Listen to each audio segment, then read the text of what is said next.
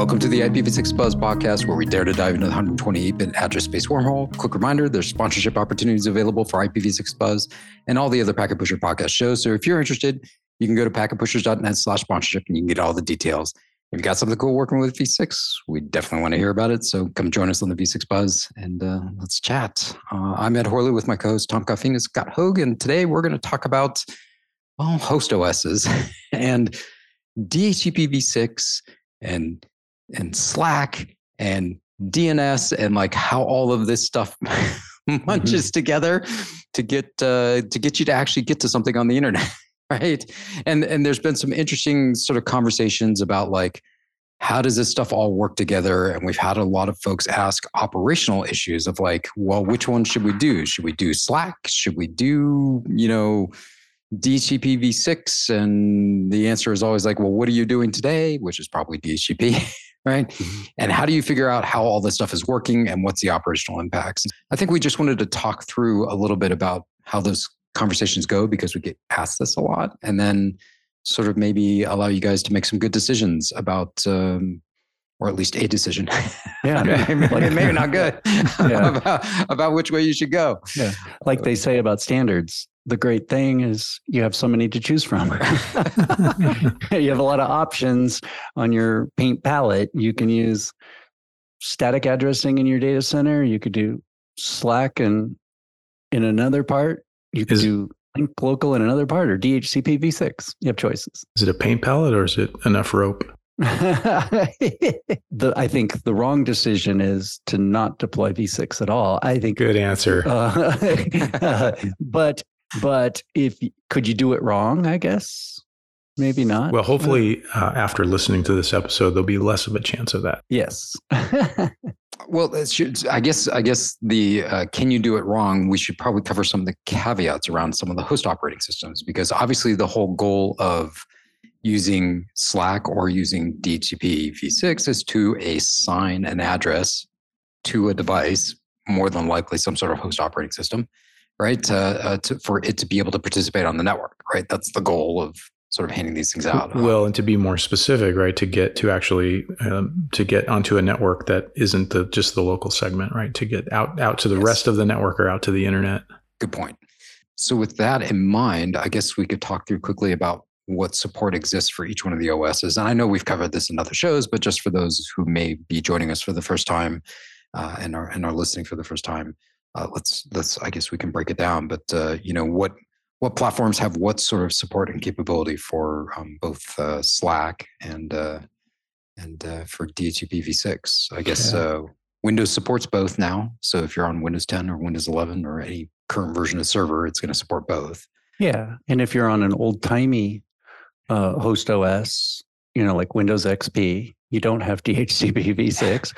Or if you're on, Apple 10.6 or earlier, you don't have DHCPv6. Or if you're on an old-timey protocol like Android, you don't have DHCPv6. So this is all like so everything except for Android is pre-2012, 2010. And Chrome OS. Chrome OS and Android are right back there in the 2010 timeframe. So IBM System 36, AS400, no DHCPv6. Wait, so my original Mac SE doesn't? No. Your old Atari 5200, no. Your old Commodore 64, no. Commodore 64. Your DECVAX, no. my nonstop tandem. Keep going. Right, keep going. Babbage adding machine. I don't know what's Charles Babbage adding machine. Yeah. So, maybe this is just us joking for the listeners. One of the challenges is that Android actually lacks a DHCPv6 client. It's one of the ones that you're going to notice, and this affects Chrome OS also, but Chromebooks, right? But the reality is that Windows and Apple both support DHCPv6 and support SLAAC. So you're going to see, the capabilities for it to support either one, depending on what you want to run. And obviously Android's got that gap. I don't know. I guess, iOS from Apple has support for both. So I guess everything is covered except for Android. That's the one outlier, I guess, at this point in time. I guess old Linux kernels like Ubuntu, 14 and 16, those didn't support DHCPv6, but more modern Linux operating systems would support DHCPv6.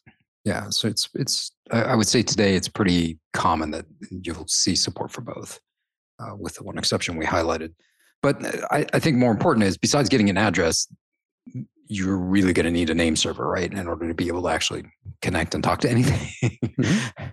Most of us don't remember addresses as a location to get to a particular web server on the internet, right? So having a DNS name server is super important, and we have the capability to provide name server information in both DHCPv6, obviously, and then also in SLAAC using what's called RDNSS, and that's a capability within the RA to basically advertise DNS server information. History lessons are a bit of a drag sometimes, but that's actually kind of a more recent development in the IPv6 world, of having that RDNSS DNS information provided via router advertisement. Mm-hmm. And is it fair to say that this is entirely because Android didn't support DHCPv6? Yeah. And then other operating systems after that started to support, SLAAC and RDNSS. Windows specifically, right after the creators update. For the creators update, added it in there. So because prior to that, it was a DHCPv6 only OS, so it didn't have the capability to do that. Yeah, so 1703 creators update or later. Right. And then the RFC for RDNSS, there were two, right? 6106 and 8106. I'm doing this off the top of my head. Don't hold me to that. But I believe those are the two that sort of specify how to get DNS server information into the RA. That's right. Yeah. Okay. And then Android or Apple 10.7 Lion and later did support RDNSS. Right. Okay. And the network equipment needed to be able to configure this RA option 25 to include the v6 address. And so you had to configure this on the router that is generating the RA. And so you needed that configured on and it is supported by Cisco, Juniper, Arista, HP. Pretty much everyone that I've seen. I mean, anything that's current is supporting it now, from best I can tell. Yeah. Well, I guess we sort of define down at least what we're dealing with here, but maybe we talk about what the problem space is and sort of talk through like how DNS selection from all these different things actually works on the host OS. Because I guess that's sort of, one of the interesting things. We get back to like the whole happy eyeballs thing, like how do you pick what you pick and how do you decide what you decide? And the host operating system has a bunch of different algorithms in it to sort of figure this stuff out. And besides just using v6 as one of the decisions, there's also a whole decision about which DNS server you use, right? Yeah, you created a bit of an operational model, like temporary nightmare. It's like, well, I've got all these different ways to get an address, and I've got, at least a couple different ways, and I've got a couple of different sources for DNS information. So then the next logical question for folks that are paying attention at home is, what gets used and under what circumstances? Like, which DNS server information do I use? Yeah, because we did talk about RA could be configured a little crazy. Sometimes we talked about the idea of a Christmas tree RA that had, the A, the L, the M, and the O flag all lit. All the lights are lit all at the same time. And the router advertisement is saying, do SLAAC, do DHCPv6, and here's your RA DNSS, DNS server, and even a couple of them. You could have multiple option 25s. And so the host gets overwhelmed by a bunch of different choices, and which one does it choose? Yeah, and you could end up in this situation because you're maintaining both SLAAC as an auto-addressing mechanism and DHCPv6 as an auto-addressing mechanism, because you're trying to support, in good faith, those Android devices that aren't going to get an address via DHCPv6. Mm-hmm. So it's possible that you would find yourself in this situation for reasons other than just misconfiguration and somebody not paying attention and that sort of thing. So in that circumstance, what DNS server gets used? So if I have an address that I've learned via SLAAC and one via DHCPv6, and obviously DNS information from both sources, do I have a preference as a host? You do, right? We sort of tip the scale automatically for saying, I guess we should include v4 in here too, right? In a dual stack scenario, because you have v4. If you have v4 and you have DHCP and you're getting DNS server information on the host, then you've got yet another situation that's right dealing with there. But yeah, so I think all the operating systems, and you guys pipe in and correct me if I'm wrong on this one, but I think DHCP and DHCPv6 are considered more trusted, authoritative information sources as a general rule of thumb, to provide information to the host operating system, and therefore the DNS servers that are obtained from that protocol are going to be preferred on a given host OS. But I think what's interesting, maybe the nuance point that Scott brought up, is that if the DHCPv6 server is providing multiple name servers, which one does it pick out of that? That's right. Which is there's a bit of a process that goes along with that, and I don't know if it's first in list or if it's rank order, or if it's just a random selection like what it does for recursive resolvers, right? I don't know if I know specifically that one. I don't know, Scott, if you've seen anything different for multiple listings about which one it actually uses. I would imagine it would just randomly pick one out of the list and use it. That would be a question for Ask Mr. DNS. Yeah. So they would know. But what's interesting is that the host operating systems display it differently. Yeah, that's right. Depending on what's going on for Windows versus Apple versus Android. So it's like one of these things where it's like, well, which one did it pick? Well, it listed them all in different order on each OS. So I don't know. Yeah. Right. Sort of thing, unless you're doing dig or NSLOOKUP and, you sort of, work your way through that. But some of that is like availability and performance characteristics, things like that. That might dictate which one gets used over another. And your browser might be using one that's different than the actual underlying host OS, which gets even more complex because of the dot and do capabilities that might come into play. So you might see different behavior for your name resolution in your browser than you see in the actual host OS, right? That can make it even more complex. But that's at least where things go from that. And so you're going to trust your DHCPv6 DNS name resolver that you get there first. It's going to be the highest in the list outside of manual or static, configuration that you put into your host OS. And then I think the second is IPv4. You're going to trust your DHCP IPv4 name server next in the list, because it's coming from DHCP, considered a more trusted resource than anything that would, be happening with a stateless configuration. So that's considered more trusted. And then it would fall down to SLAAC RDNSS as the third. And then in Windows, at least, you have a fourth option, which is that the very bottom of the list, not used essentially ever, but still there in the host OS is the well-known site local DNS name servers that still exist in the operating system. There's another old-timey artifact for folks, but technically it's still there. Yeah, that's right. Well, but that's an interesting operational situation, right? So I may use a DNS server. I'll prefer a DNS server I learn via IPv4 over one that I learned via RDNSS, IPv6 RDNSS that I've learned via SLAAC. So I don't know if this is that doesn't sound very ideal. If I'm the whole goal is to try to get to an IPv6 preferred network. Yeah, but apparently the OS manufacturers disagree with you. Yeah, and I can't impact. Like, there's no way I can change this. There's no nerd knob to tweak in this case to make one preferred. Not that I'm aware of. Yeah, it's just Scott, are you aware of any? I'm not aware of any in PowerShell. No. I'm not aware of anything that you can do in any config files within Linux to change or modify that. So, so I think you're sort of stuck with what the default behavior within the OS is.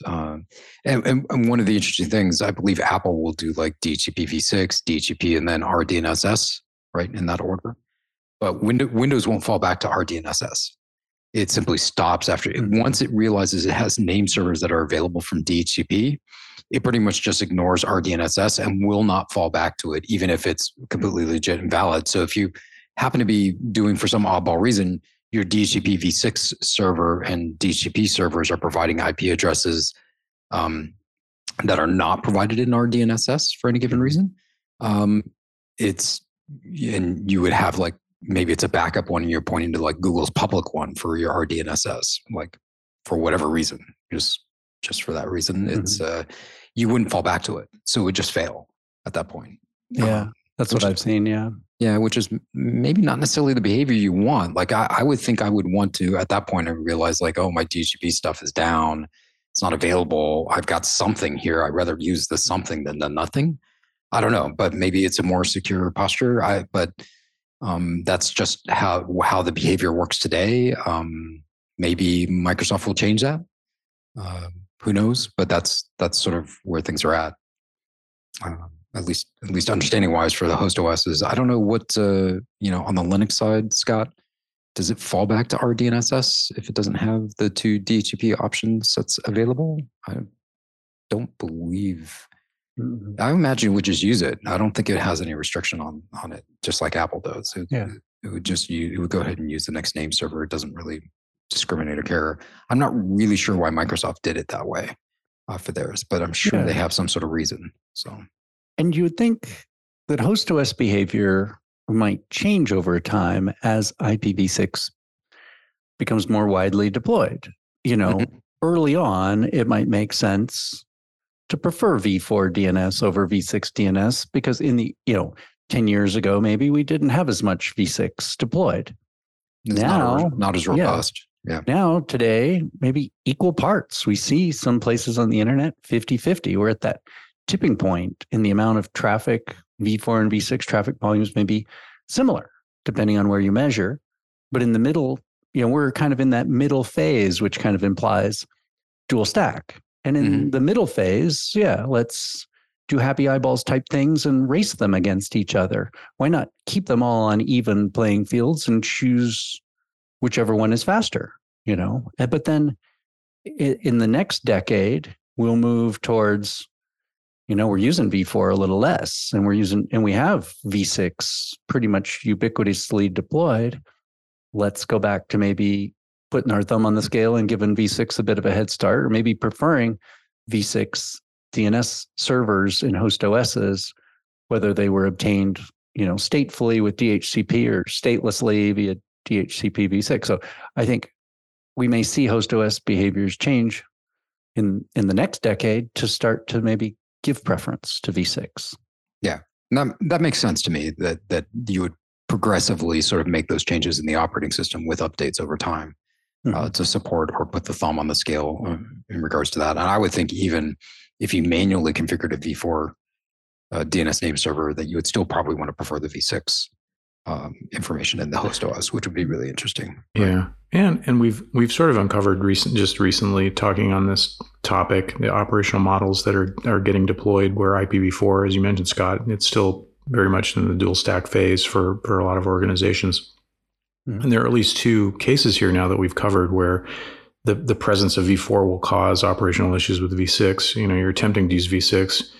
We mentioned the ULA case where if you have a ULA address configured and you've got V4 configured, that the ULA address may never get used. And then here's another case where if I've learned a DNS server via RDNSS and SLAAC, it may not get used if I've learned DNS information via V4 and DHCP. So something to be aware of. But you mentioned, I wanted to go back to something you mentioned in passing related to stateless DHCPv6. And that's something that, I'm old enough to remember learning about the flags and how there's the possibility that I might want to do stateless DHCPv6 where I'm getting an address via DHCPv6. I'm getting an address via SLAAC rather with stateless DHCPv6, but I'm learning my DNS information via a DHCPv6 server. But now, are we still seeing this deployed now that we have RDNSS as the option to learn? Because it would seem that if we have that option, that stateless DHCPv6 doesn't really do much for us. Yeah, I think we saw more stateless DHCPv6 when operating systems like, Windows XP or older Apple Mac OSs didn't have a DHCPv6 client. So it was a way to get a V6 address and a V6, address statelessly with SLAAC to those hosts, but then still give them a V6 DNS server.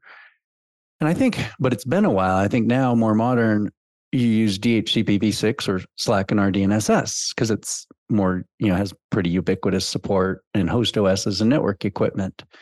But I seem to remember, before when hosts would do DHCP for their v4 and get their v4 DNS server, and they would do, and the router was configured with A flag, L flag, and O flag set to 1, and the M flag turned off for stateless DHCPv6, and would supply a v6 DNS server to the host. I seem to recall hosts would actually use the IPv6 DNS server. Right, because it's still provided via DHCP, so it's still considered a more trusted resource or source of DNS server information. That's what I remember too, Scott. That's not incorrect. Mm-hmm. Okay. Yeah, and so I think that's a really good point. I guess we're showing our keep current sort of phase of not even bringing up stateless DHCPv6 anymore. I just think it's gone by the wayside. There's no real practical implementation reason to do it. I just feel today that people make the decision between full stateful DHCPv6 with the M flag set and do all the things right that matches their operational model for DHCP today, or they're looking at SLAAC with RDNSS. That seems to be the breakdown for the discussions. I would say the mass majority of discussions that we get into really fit in one of those two categories in terms of what customers are looking to try and deploy and support. So there's no confusion for the listening audience on that one. Yeah, I don't think we've talked actively about doing a stateless DHCPv6 deployment for anyone in a long time. Yeah. But you don't have to choose one option for all your networks. You may have different networks that require different settings. Right. And it can be a patchwork quilt. You could, in a data center, you may not even need router advertisements because all your servers are statically defined. Or using automation. So. In an IoT network, maybe you do something like stateless DHCPv6 or just keep it linked local or something. Maybe in an office network, because you're using DHCP, it makes sense to do DHCPv6, and maybe you have a security requirement that requires that, or security compliance requirement. But maybe in a guest wireless network where you do need to have broad host OS support for all types of devices, including Android-based devices, then SLAAC and RDNSS may be your choice. No, I'm sorry. They only get IPv4. Sorry, Android. Well, Android, it gets a v6 address, yes, but its DNS server sounds like it's going to be a v4 DNS server. It's going to be used on those Android devices. So, yeah, it'll just do this DNS lookup on the v4 side. And the challenge becomes if you're on a v6 only network, right? And you can't provide an IPv4 address to that Android device. What happens? You need to support RDNSS in order for that Android device to get name resolution. It's the only way. Or, well, I mean, I guess you could go in and manually put one in there, but that's not a common thing that you're going to ask everyone to do. So, for reasons of practical, I need to support everything. Well, Windows supports RDNSS, Apple supports RDNSS, Android supports RDNSS. Should by default just be RDNSS? And maybe on guest networks the answer is yes. Right? Like that universally just sort of covers that. Do you get all of the inspection and uniqueness that DHCPv6 offers, along with authentication, logging, a bunch of other things that you could potentially do? No. Does that matter? I don't know. Right? Yeah. It really depends on your use case. You wouldn't get dynamic DNS. Yeah. There's lots of things that you may not get based off of the capabilities that DHCP isn't providing you. Like, you're not going to get things like, I need NTP server information, or I need some other special option code, right? Being provisioned out of DHCP. You're not going to get any of that. You get an RA with a DNS server information, and you're off to the races, right? Yeah. It's basically for internet access, right? Yeah. And the address that was assigned to the client would not be logged to your security information event management system, so your cybersecurity teams wouldn't have situational awareness, or The ability. Well, they might get some situational awareness when your stuff goes sideways, but like we got a situation. but yeah, they're not going to get proactive information out of the system in the same way that you would with DHCPv6 and an appropriate sort of stack operational solution that's built around that, right? Mm-hmm. Yeah. No, all really good points. I don't know. Did we cover the majority of what we wanted to sort of talk through around this? Because I think it can be really confusing if you're trying to design and build and operate. And you're like, which one of these should I use? Is probably one of the most ubiquitous questions that we get. Yeah. Like, which one should we do? Like, well, what's your use case and what are you up to? And what devices do you have participating in that network? It helps you to figure out this matrix of what do I need to do? Yeah. So, and just understanding the caveats, especially around the DNS side, understanding what order it's picking stuff and why it's picking it. Super important, right? So,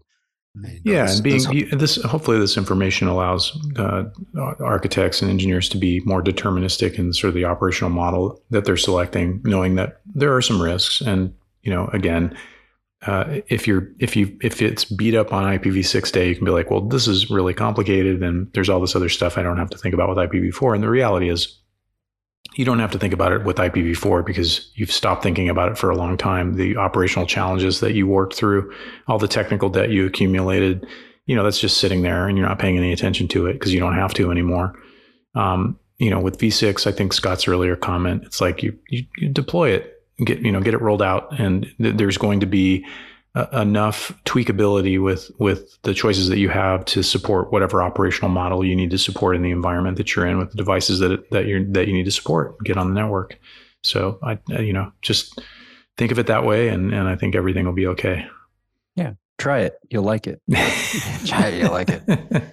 And I think we all advocate on a regular basis that your operational models should really try and match what you're doing with V4. So if you're a DHCP shop today, DHCPv6 should be something that you're seriously considering for use cases.